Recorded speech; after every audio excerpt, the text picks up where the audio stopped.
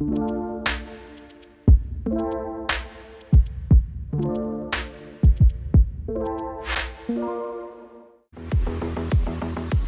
everyone. In private practice, maybe you're in public practice. I've said the name already. That's a little hint. We'll go live in 30 seconds. Is everyone having a Pret sandwich? Ham hock? What's on today? This is a CPD, right? You can put it as your RMBA points. We're going to learn a lot. Okay. I better get professional. 10 seconds.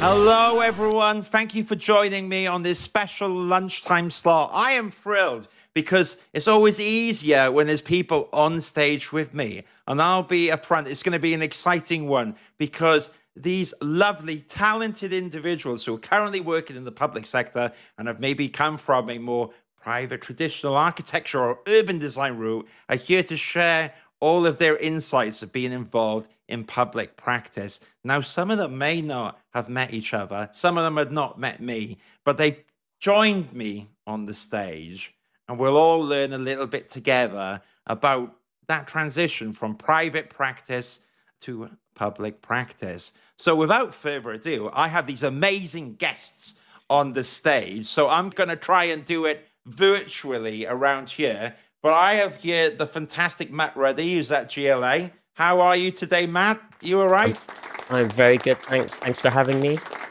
Brilliant. Matt, I'll tell you what, in a second, you can maybe introduce yourself a little bit more. But before that, I'm just going to go down this side. I've got the fantastic Francis Moss at Ealing Council. How are you, Francis? You all right? Yeah, really good. You're persevering with all my technical and lack of briefs and everything. But thank you so much for tuning in from Ealing Council. Thank you. And last, definitely not least, a fellow Welsh counterpart from South Wales. And I'm going to hopefully not butcher your name. Gwynael Gerard. Yes, I almost did it. It's the Swansea in me. I was terrible in Welsh.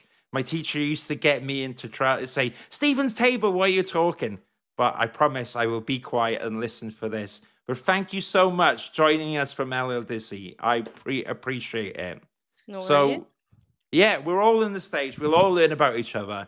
But the loose thread here is that you've all been involved in public practice. Now, maybe, Matt, you can do a double whammy, and if that's cool. You could tell us a little bit about yourself, and then a little bit about how you got involved in public practice, and then what you do at GLA, if that's all right.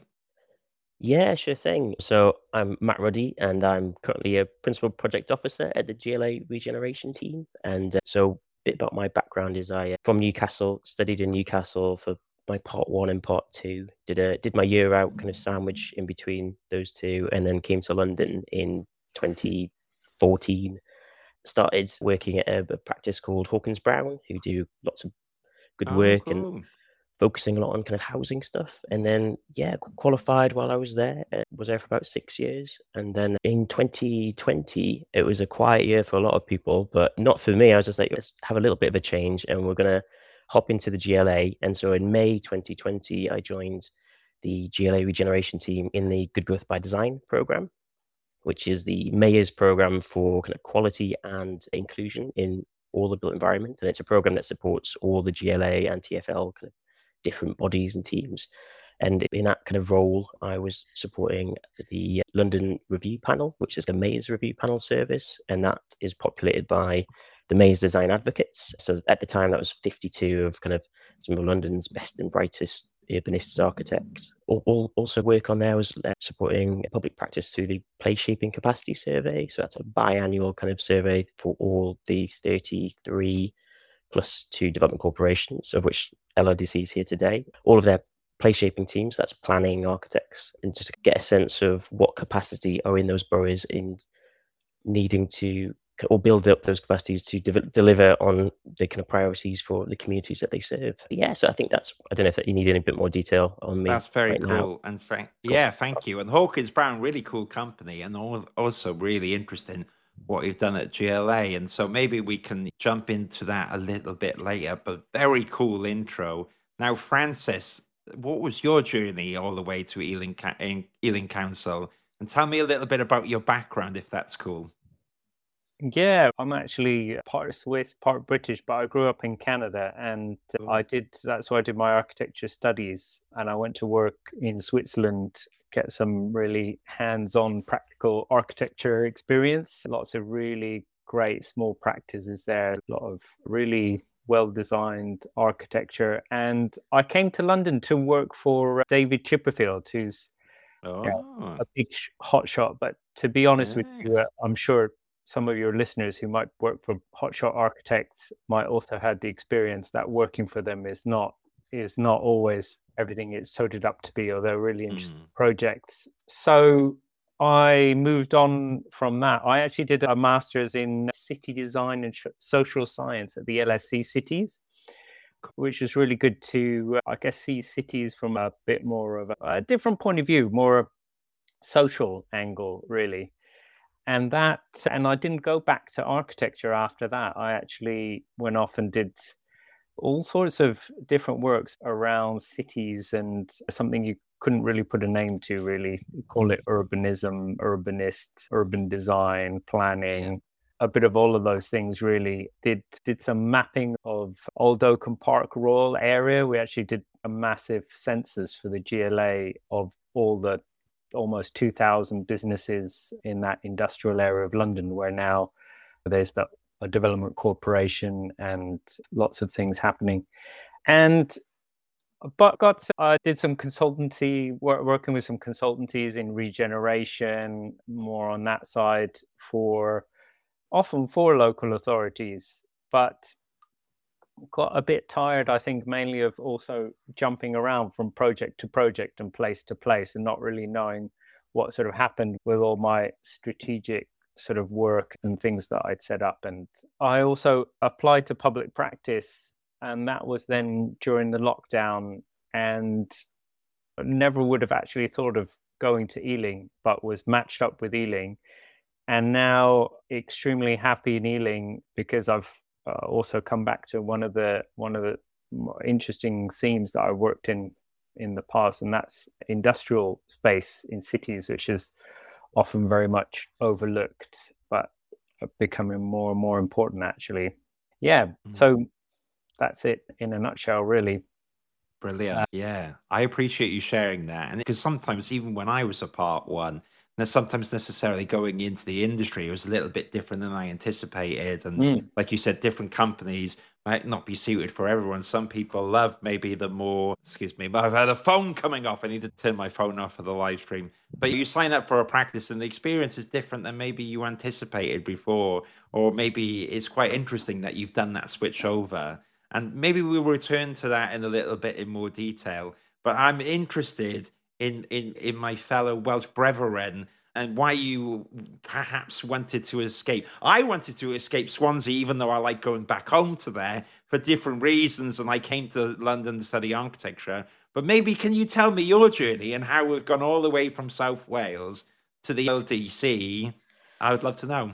Yeah, grew up in a very small village in southwest Wales, so to be honest, I couldn't get out of there fast enough. And London was the most different that I could think of at that point in Britain, at least. So yeah, grew up in Wales, but I'm also half French. And after I studied in London, my undergrad, I then ran off to Paris, where I did my year out. And that's, I guess, probably really where my interest in social housing really grew, because I felt at the time they were just doing a lot better than what was happening in Britain. This is about 2008, 2009.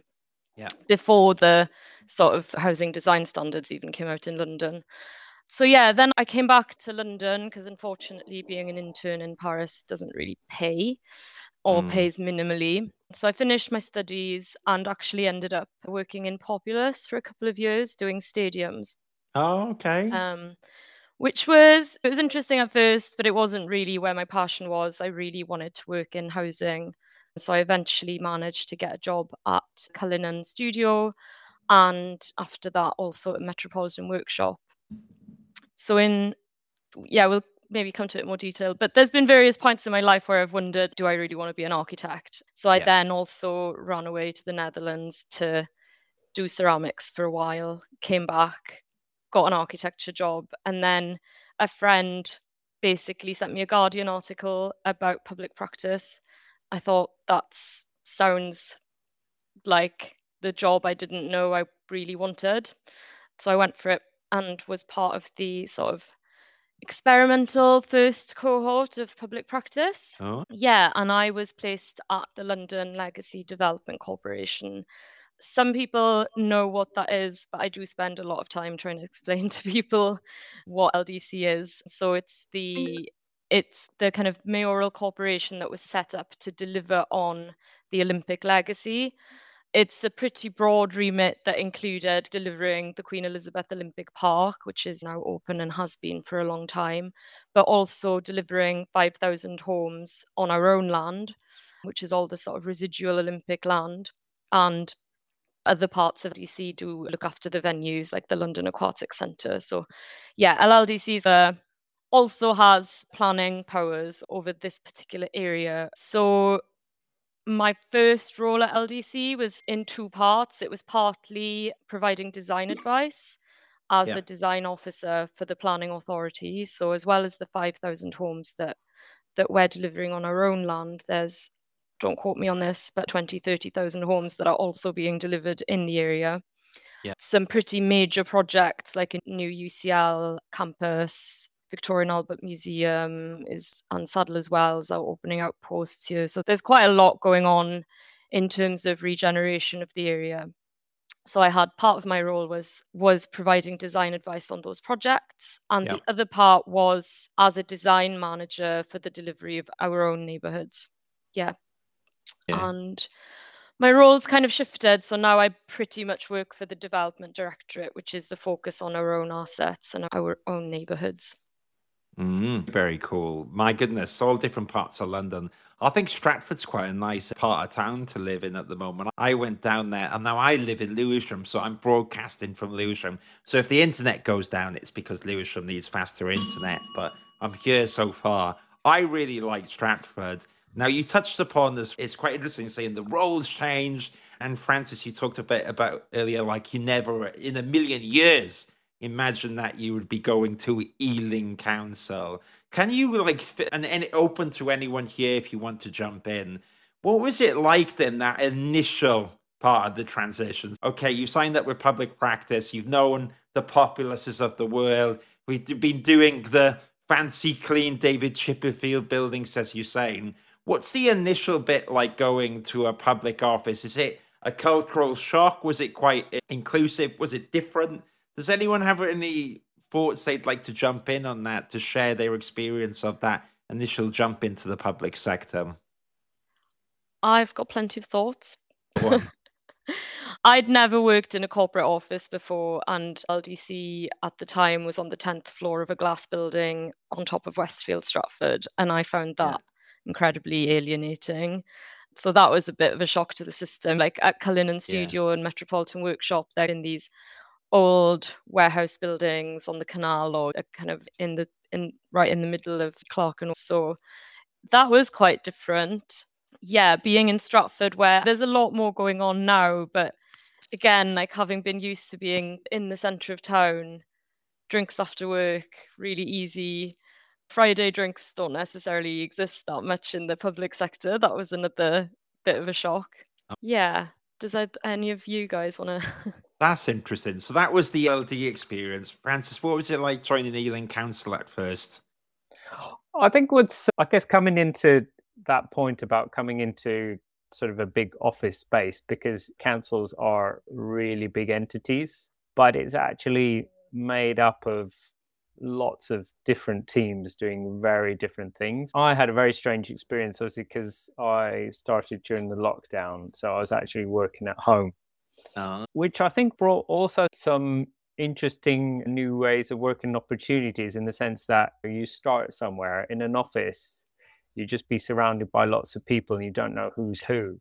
But these days with Microsoft Teams and all of that, you can just go look up people, see how they fit, who their boss is, who's working for them, and just call up people. Surprising, they're always quite shocked when you just call them out of the blue at first. But it's a good opportunity, because you wouldn't do that in an office. Just go and interrupt someone at their desk that you don't know, or who's higher up in the organization, or things are from completely different teams. So that was interesting. But now people are back in the office. It's a bit half-hearted back in the office, and I think that two different things. It has lots of advantages, more flexibility, especially if you've got kids, things like that. But also, it means you've got a bit of both sides. But I think especially for younger people starting in the office, obviously I think often it feels like you'd want to be in a place that's a bit more buzzing and things. And I'd say from that point of view, it's just important, I guess, to get a bit of a sense of what your actual team is. And interestingly, my area regeneration team in Ealing Council was pretty new. It's grown since then. I then proceeded to hire someone else from public practice the year after that I had started.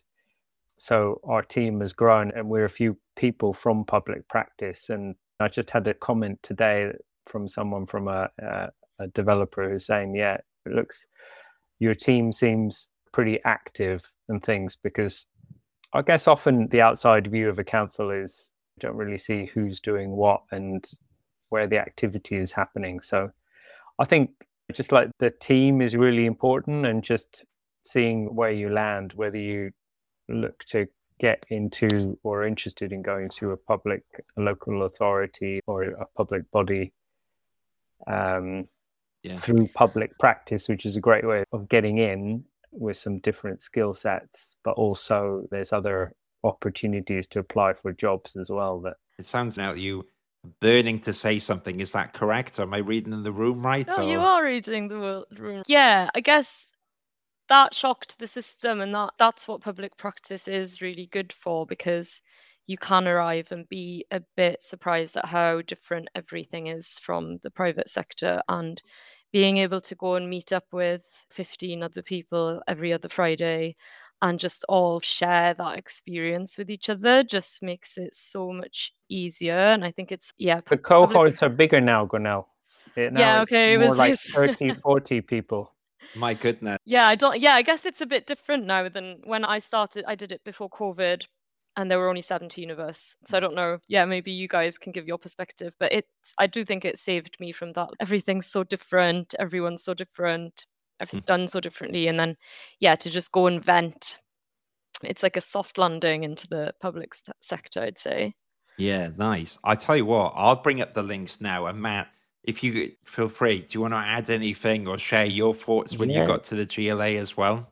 No, I think I agree with Francis and Gwenel's kind of perspective on there is a culture shock on scale and way things operate. I think what was really helpful is through public practice is that because in architecture, you've got very clearly defined expectations of where you could apply to jobs within that sector, that you're a part 1, a part 2, a part 3, an architect with housing or education, or you do delivery or you do planning. And it's all quite compartmentalized, which is, I think a lot of architects, I know I do, really found that it was quite a clear trajectory into that. I think a lot of people went into it with an idea of what architecture was going to be for them. And so when you've got a 7-year plan ahead of you, you can relax gently on the kind of periphery of your mind and go, I know the end goal in 7+ years, and that I'll build up my kind of like sense of what architecture is through those 7 years. And then when you get to the end of the 7 years and you're qualified, you're like, and now what? And then what's the next step? And is it sideways? Is it into something else? Or is it developing larger or targeting awards? And I think at that point, it was a really good opportunity for me. And I know a lot of my kind of contemporaries and friends from architecture, when they qualified and they've been working for a few years, they take a step back and go, and why did I go into architecture? What did I want to do out of this? And for me, it was always like a strong kind of social agenda focus on all of my academic projects. And when you're working in kind of isolation, you can really explore what the built environment can do to address kind of certain issues around pension time bomb or around kind of itinerant housing. You've got that complete agency. And when you move into a professional setting there's obviously absolutely kind of commercial interest in practice, that those have to take maybe a slight kind of, they'd have to sit on the side a little bit when you get given projects that you have to deliver on. And then I think the culture shock was real. And I think when you're coming from an environment where you are delivering on outputs and number of drawings, or there's a certain number of like deliverables on your Friday data drop or your Revit model, or you're building up like this kind of head of steam of, I know how to deliver and I deliver well. And then you go into the public sector, and you can't do that. It's not in isolation that you can work. And architects don't work in isolation, but you do work to delivering on outputs. Whereas in the public sector, it is a much more, you've got to bring everyone on board with you. You're working at a strategic upstream level, helping to shape briefs that will roll downhill and turn into the projects that you would have been working on in practice. And that was really exciting, but a culture shock, because in the first few weeks, I'm like, I'm not producing anything. I'm not, where's the reports? Where's the drawings? Where's all the things that I'm used to like stacking up and going, that's what I've achieved this week. In the public sector, it was about those connections, those community, the stakeholder groups that you bring on board, especially the Greater London Authority, which is, again, it's a strategic authority. So like we're even slightly further away from maybe some of the borough kind of work. So Francis and Gunnar, you're actually working on, you'll be looking at sites and developing those. Maybe at Greater London Authority, you're looking even above that, looking at priorities in geographical areas that are spread quite dispersely. And just before I forget, there's another one, just the benefits of public practice in that, and going back to my previous point, as architects, we know and we can pigeonhole ourselves into where in the built environment sector we sit. You know what skills you're on, what kind of jobs you could apply to in the private sector. There's a kind of an opacity about like public sector jobs. And I think that's because they get filtered through the organizational machine, including HR departments, which are very helpful, but sometimes they become very generic and very like abstract kind of and descriptions of what you're expected to be doing. I would not have felt comfortable applying directly to a role in a local authority or public sector position. However, coming through public practice, I was matched with that role. So I was like, if you think that this is the role for me and you've got the confidence that it's the right seniority and I've got the right kind of level of skills to deliver in this role, I'm on board. I trust public practice and trust the GLA for matching with me. So that was a great crutch to go into the public sector. And then, again, just on Gunnar's point, I think my cohort was 30 people meeting every couple of weeks just to kind of go, what's everyone been doing? What challenges have you all come across? We've all got the same stuff, but we've all got the same ambition and energy. And let's ask the stupid questions amongst us. And we'll go back into our authorities. And I'll see you in 2 weeks' time to talk about that again. So yeah, I think that really did soften the entry point to try and have the confidence to start in that role. And also you're in there for the first few months. Thinking about the applying for roles in the public sector, the public practice interview process is pretty grueling, but compared with an LDC interview, it's actually public sector interviews are a different beast from private sector interviews. In the private sector, you just go for a chat with someone, show them your lovely portfolio, and it's all quite informal. Whereas in the public sector, certainly LDC, and from my understanding, the GLA, it's almost like it's a bit like doing your part 3 exam questions, but on a different theme. Whereas public practice does slightly ease you into that with their process, even though even that feels quite alien from what you're used to. That's the time I'd ever come across a STAR approach. STAR, yeah. I don't know what a STAR is, but maybe what would be a nice thing that we can talk about for anyone that's not familiar when we're talking about public practice. Now, this isn't a sponsored segue because this is not sponsored. I actually really what public practice does. And it, like we've all talked about, the stories here is helping people who are interested in the public sector get into the public sector like you're talking about now. And I used to be in architecture. I wasn't sure I wanted to be an architect. And I found my way. I fell through the system. I landed in recruitment, which is maybe I should have gone to the public sector. It wasn't public practice at the time. But I think it's a really useful resource, and you can check out the website. I did bring it up earlier, and you can have a little look at it. So not sponsored, it's a good resource. Although I will say, Autodesk, if you are out there, I am very open to being sponsored, especially that Autodesk money. But Public Practice is a really cool website, and I'm very pleased that it's here. Now, it sounds like to me, someone that hasn't done it from what you're talking about, then, so you apply to Public Practice, you basically say, listen, I'm an architect or an urban designer. I'm really interested in doing something different. I don't really want to work in the private sector, or I'm exploring the idea to the public sector. And then they help you through the process. Is that about right then, guys? Yeah, so the way it works at the moment is that I'm assuming it's probably worked similarly all the way through, but there's an online, I think the deadline's on the 30th of the month, is it, this month, for this cohort? So twice a year, there's an application window. So you can go on and apply. They take there's some standard questions that you answer, and there's a bit of advice about how to answer them. And a group, I think, probably about 100 or so, I think, are selected through that out of everyone that applies. It's probably different now because now it's countrywide, the latest cohort.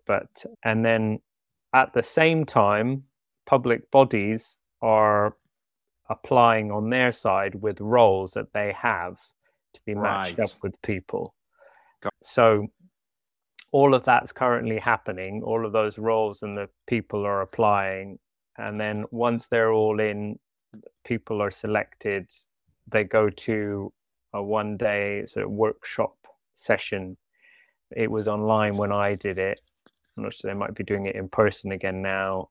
And then I was actually like a year later on the other side of that process as well, selecting people. So it's quite, I mean, it's a well planned out process where I think in the morning everyone has to present something, and then in the afternoon there's interviews, and there's also like a group exercise where you put together with some other people, and all of that's explained and you can prepare and everything. The end goal is for them to be able to evaluate, would you fit with some particular roles that it can be a bit disheartening, I think, if you want to go through that and then you don't get matched up with the role.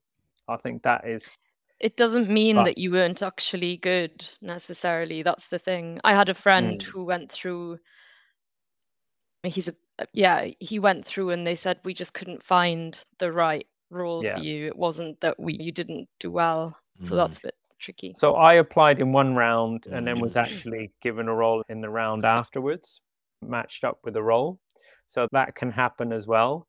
But also I think it's even if you don't get matched up, but you're really interested and want to get in at that point, then there's also, and I'm sure Public Practice can also point the way, there's lots of jobs that come up in different places. It's just a matter of finding them in the right place. And I think someone was mentioning before job descriptions.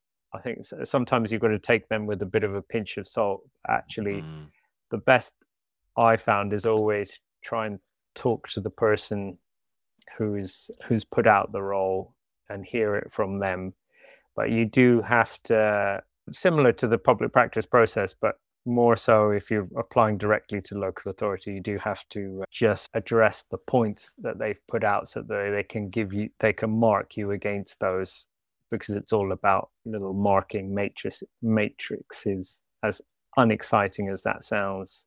And it is unexciting to do, but that's the way it goes. Well, I think that's the real advantage with Public Practice, really, is that like me going to Ealing and other people, it's about bringing, and I guess that's the whole goal of it, is bringing in those more design skills into local authorities that are really lacking. I think it's also about, I don't know what your experience has been, Gunilla and Matt, but like it's an opportunity to go in as well and see what you can bring. And I think that's often people who bring in people from Public Practice, put roles out through Public Practice, are looking for people to bring something different that they don't already have in those Mhm. organizations.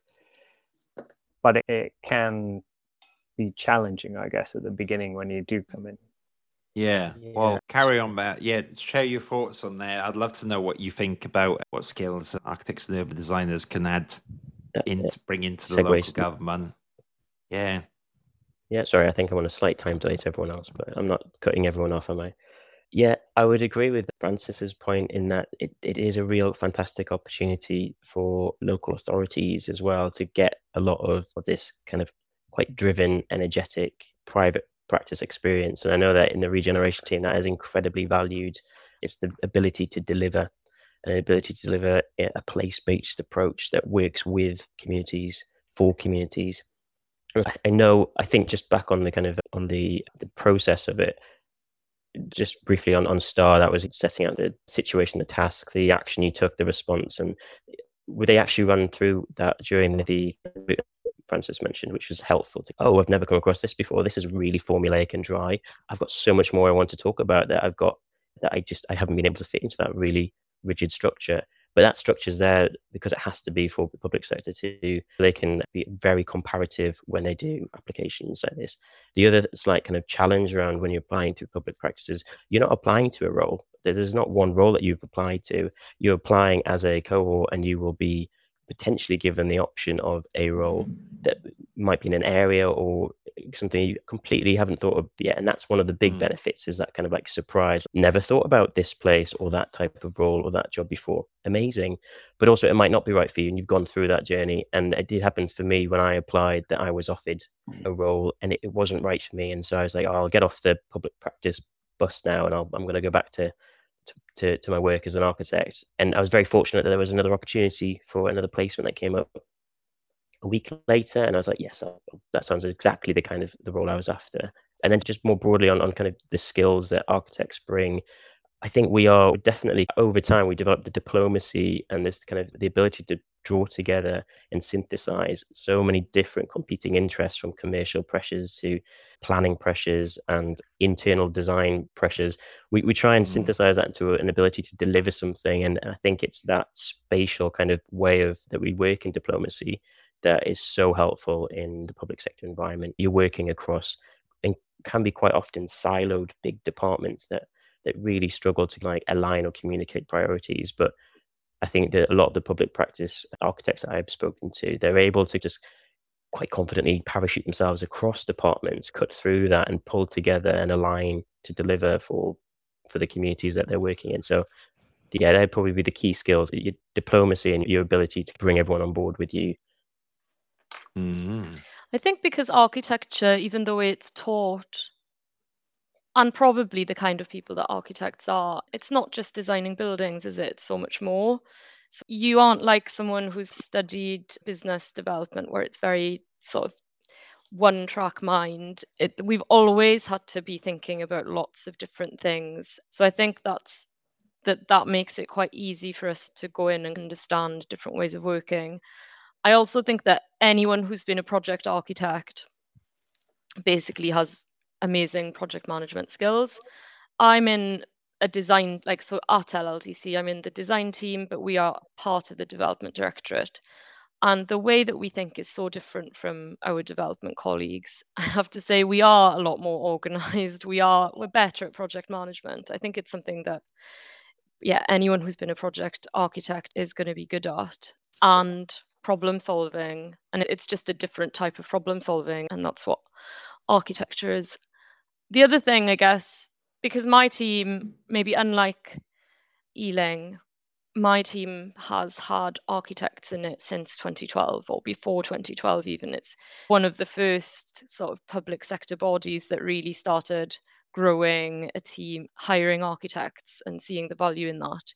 So it is a little bit different. I went into an established team, but there's still a value in bringing people in fresh from the private sector, because a lot of us in my team have now been in the public sector for 5, 10, 15 years. And there's a freshness of getting someone who's, fresh from industry and kind of has been on the ground more recently than us, that kind of really helps in our team. No, nice. And it has been, I mean, you were in the first cohort, right? And so there is actually really interesting that we have a group now, like, of public practice alumni from so many years now. And it is a great resource. Even the other people just in the previous cohort, that when you start in there, you're always going to find someone who's doing something similar somewhere else that you can share briefs or share other things that you're doing. It's just a really good network. And so that, I think that is like a real advantage there. And I even built on that as part of my public practice project. I'm not sure exactly what they do now, but I set up a Industrious London Officer Network, which is now almost my own little public practice network. We've got, I don't know if we have anyone from the LLDC actually, but I don't know about it. Can you? We've got the GLA, just everyone who's dealing with industrial in different places who wants to share, meet up, do like site visits and things. So taking the public practice model almost to networking there as well. We do have a couple of industrial projects. So yeah, maybe we need to have a chat after. There you go. On the networking side of things, if you finished, otherwise, go for it. I think jump on in there. So yes, building a network of people that you can go to, but also I hate networking. I've always hated networking. Even just the word makes me feel a bit sick. But you do realize that, like, networking, the best kind of networking it's not an effort. It's just because you know people, and that's what's really good about public practice, is that I can go to a GLA event and I know there's going to be 5 people there who I already know that I can go and have a chat with, versus when I was in practice, you're so in practice doing your jobs, barely, you speak to other architects, but that's not, I'd go to events and I'd basically hide, and now I can confidently go to events and have a chat with people. And yeah, I think that's that was really helpful for me as someone who isn't good at just walking up to someone and introducing myself. It's very interesting. While we've been talking, we've had a lovely comment from Sophia Cooney, who says, very pleased to see the subject of this live. As an intern at Urban Design and Learning and an architecture student, which does training for the local authorities, I definitely didn't know before joining UDL that working for a local authority could be an option for me. Now, it's very interesting, isn't it? There might be a few people that are watching this by fluke, and thank you, Sophia, for sharing your thoughts and insight in your story. But there's maybe a few architectural assistants, architects, graduate urban designers, landscape architects, who knows what, who thought about the idea, but they're busy, or they don't even know where to start, or maybe they're not sure with their careers, because we've all kind of moved laterally one way or another, even including myself. Is there any tips or suggestions or thoughts for someone maybe who's at the start of that journey that you would share that could be encouraging or useful information for them? Does anyone want to jump in on that point? Go on, I'll jump in. Go on. Yes, nice one, man. I just when you start looking at what's out there, and because you've taken off the blinkers to like what's the next architectural step, but there's a whole breadth of the built environment that you can support. I'd ask yourself again, what is it that you wanted to do when you thought architecture was for you? Because that might help shape the direction of the types of places you'll be applying to. And as Francis said before, go speak to people in those roles. Speak to the public practice alumni network. I think it's all on the website. They're the most friendly people in the world. You could contact any of them. They'd be more than happy to talk you through that kind of difference between their roles, what they were doing, and just find someone with the experience that looks similar to you, that is doing the job that sounds amazing, but you've really got no idea that it existed until you come across it. I think that's actually a really helpful bit, is just to flick through those short bios on everyone, and it covers such a wide gamut of different types of roles, and you'd be like, that's the role. What's that called? Oh, it's something special officer, something team. I'll go and try and find and talk to them about it, and they'll explode that kind of world for you.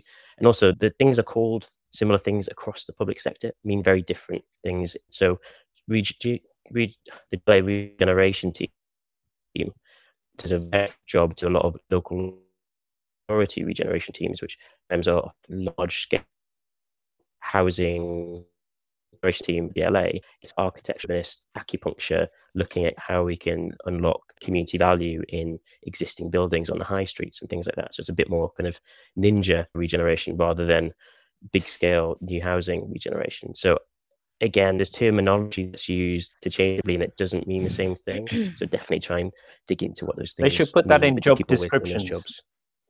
Ninja regeneration. The regen team in LDC doesn't do physical regeneration, so it's not really for architects. Although bizarrely, our sustainability team sits within it and they touch on it. It's very confusing. And I do think actually what Matt said about what kind of jobs are there in the public sector? Just reading the LDC associates list and their job descriptions is really useful. One of the people I work with, we're design managers, but he really wants to go into sustainability and was just like, I don't know what kind of sustainability jobs exist in the public sector. So we just had a look through, and there's quite a few different sustainability jobs that have come through public practice. So that's a really good resource to try and figure out what it is that sounds interesting. Very useful. I think it's great that these resources are there. I always look back and there was a time when there wasn't public practice, isn't it? And it's like, how do you switch from one idea to the other? Could be, it's like a very steep learning curve. And I'm glad that there's architects like yourself in the public sector because of this now. I have to say, though, I have a lot of respect for all the architects who made it over to the public sector before public practice, because how did they figure that out? My goodness. Yeah, they need to be given credit. It's true. Go on, Matt. Yeah. Sorry, I was just going to say, and also just as it grows, public practice, it's definitely blurring the edges and like those silos between the private sector and the public sector and the roles. And so when you had like maybe a friend in the planning who was a planner and then a friend who was an architect and a friend who was working for kind of a developer, there's the bad kind of adversarial tropes of, oh, slow planner doesn't want anything to happen, or, oh, frivolous architect, you just want to spend all your time doing very expensive detailing, or, oh, greedy developer. I think this program has actually softened all of that. The reason that everyone is trying to do to produce something good in the built environment sector, and by having every year another 40, 50, 60, 80 people like jumping across that boundary, I think it's just really healthy for the built environment sector as a whole. Yeah, nice. Even if you don't know that you want to work in the public sector, to be like, I didn't know necessarily when I went in, and I just thought at least I'll have a year where I learn something else, and it's just something to add to my CV. And it is something extra to add to your CV. Even if you decide after that to go back to architecture, you've got this understanding of the planning and client side world now, which you didn't before. Yeah. Fair enough. And for any of our audio listeners who are listening back to this in the future or what have you, you can check out Public Practice at www.publicpractice.org.uk. But now I know that I've luckily got you for an hour and we're fast approaching that mark. And what I was going to say to the audience is that this would be last chance saloons. If anyone did want to ask a quick question, have to be a little bit quick as well, but obviously people can get in touch with you afterwards. Now, I normally like to say now as a one-on-one, I always like to throw it back to the guest and say if there's any questions they would like to ask me, they can ask me, and you can all still do that. But equally, like you said, it was a big cohort, and maybe some of you are familiar with each other in public practice, but like we talked about earlier, Francis, with your industrial meta group within the group, maybe there's connections to be had there, but we could open it up and say if there's any questions you have for me, or maybe Francis, you have a question for Matt, or Gwenelle, you have a question for Francis, and so on. Should we open the floor up for the next few minutes and any questions or thoughts? Go on, Francis. You smacked your lips, so I'm thinking. I was just also interested in Arc Social, what the setup is, because I hadn't heard of it previously when I was in architecture, but I haven't been in architecture in a while. Yeah, don't worry. That the Arc Social was born in the pandemic as well. Because I was furloughed, and for the first week I was drinking wine and stuff, and I thought, oh, I'll quickly kill myself if I keep doing this, so I better do something productive. And I set up the Architecture Social, but it's a bit of a mishmash. It's because it's a private company because I own it, and it's interesting because there's a traditional recruitment model to it. But then I enjoy not doing that because I've done it for 10 years all the time. I shouldn't say that because I got a recruitment team now, but I like podcasts and and there's all that information. So in the private sector, if you did architecture here, you're a part one. It's like, how do you get a job? It's like you jump off the deep end. I had no clue. And when I was graduating, it was the global recession. So it was Same like, here. how do I even get a job? And recruitment consultants, they're not geared up to look for part ones or anything. They're chasing that elusive BIM manager and all that stuff. So when you're a part one, you're trying to get all this information and you don't really get much time, or people don't really talk about the reality. It's like maybe you speak to a professor or a tutor, and I had a tutor that would be like, yeah, what you want to do is print out loads of portfolios and go around London and hand deliver them. And I'm just thinking, that is not how you get a job in 2023. Maybe you're the lucky one. It's cost of living crisis. We can't be printing loads of these portfolios. How do we do it? Is it okay to do an email with a CV and portfolio? How do you do that? Do we still do a covering letter anymore? Which is like controversial.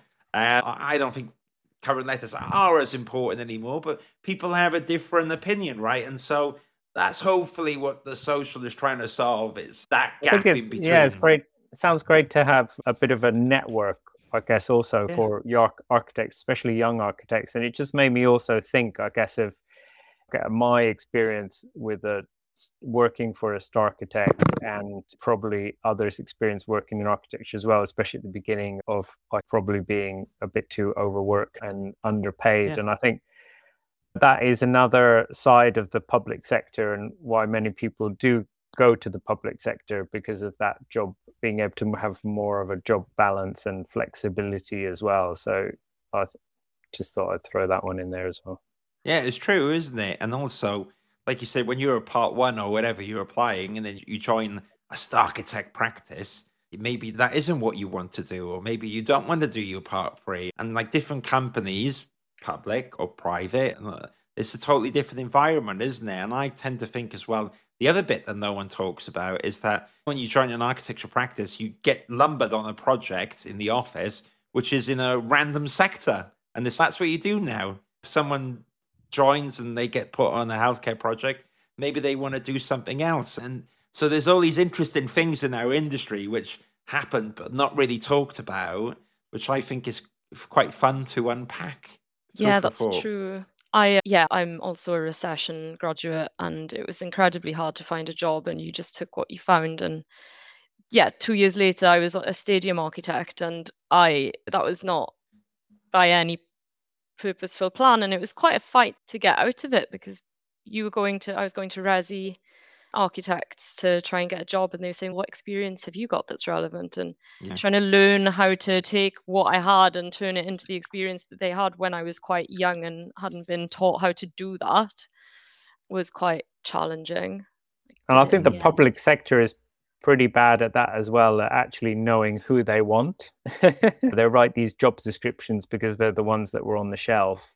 Yeah, there's a lot of no one actually thinks about who do we want? What do we actually want them to bring to this? And I guess that's why public practice is particularly useful, I find, because otherwise people will look at you and say, oh, but you can only do that, design those things over there. And they're not thinking, actually, that's going to help them in some way they hadn't thought about yet. Very interesting. I do find that even in private companies as well, there'll be some buried job description somewhere that the office manager has in the system, which is remotely related to what the actual part two or architect does. And that's what gets advertised. And like you said, how the job descriptions are even written puts me off half the time. We are looking for someone between 5 to 10 years experience with Revit and must have this, must have that. And I'm like, oh my God, by the end of it, I can't even be bothered to apply anymore. Whereas it's good that, like you say, through public practice, you can learn. And then there's like that. I think sorry. Go on. No, please jump in. Changing at LDC is that we on all of our recruitment now, we focus a lot more on lived experience and try to really ask ourselves, like, what qualifications and professional work do we really need? My team is quite specific. We do need designers. I think we used to say qualified architects, and now we question, do you really need a qualified architect to do this? Or could someone with the experience, like a part two who's had 10 years, could do it just as well? Probably they could. So that there is a different in the public sector. The private sector, I think, is going to be a bit later to follow in this regard, but trying to change the focus of what we're asking for and make it less demanding from a Yeah, very cool. I had one quick question that came in. Yeah. And before we wind down and you let everyone know where they can contact you, which is Aisha says, can I also ask if public practice has any part-time opportunities for those wanting to try out different roles during their studies? Maybe that's something that public practice hasn't done right yet. My understanding is that it's about moving from one full-time role to another full-time role. Is that right? You can take on part-time roles, because I know people have done that. My understanding of it before, and this is 5 years ago now, is that it is more it's not really, I think it's for people who are already professionals to move into the public sector, rather than, it wouldn't be like a part one architectural assistant kind of thing. But I might be wrong and out of date with my information on that. That's fine. We can check out after.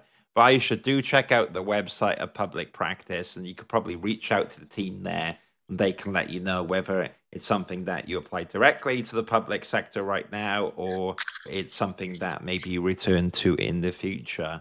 But I must say, we are fastly approaching the hour, and I've had a really good time. Now, there might be one or two people in the audience that, the replay, because we're in the modern world right now, that go, I want to ask something about GLA or Ealing or LDC. So how does everyone get in contact with you? Perhaps, Matt, you can let us know where people can find yourself.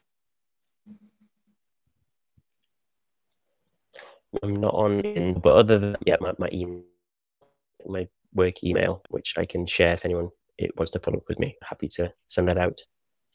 Brilliant. Thank you, Matt. And thank you for persevering with us when you're going through technical difficulties. However, we have managed to hear everything, and we've got away with it. But this is the modern world, isn't it? When someone's internet's going to drop out, but Matt, we heard everything. So I'm going to give you a round of applause.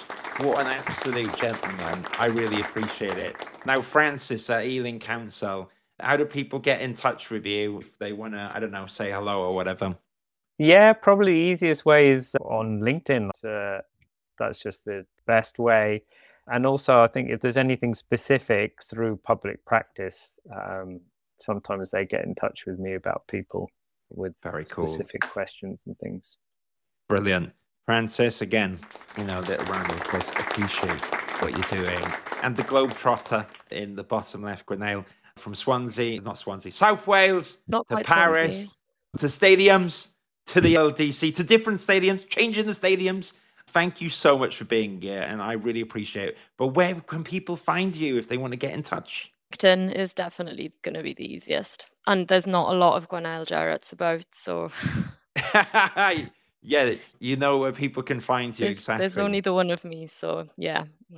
The one and only. But I really appreciate you all being here. And also, thank you to you and the audience who, if you tuned in, I really appreciate it. And everyone that's asked a question or dropped a comment, it's been really awesome. And you can check out this online. And if it's the replay, do get in touch with everyone else. And the last thing I'm going to mention before I close down the live stream, and I'll bring up the website really quickly again. Oh, that was just me. That's not very inclusive, isn't it? Just press the wrong button. But here's the public practice website where you can find it at www.publicpractice.org.uk. Now, I'm going to end the live stream now. If my lovely guest can stay on the stage for just 1 second, that would be amazing. But I'm going to end the live stream now. Thank you in the audience. Have a lovely day and see you soon. But take care. Bye-bye. Bye.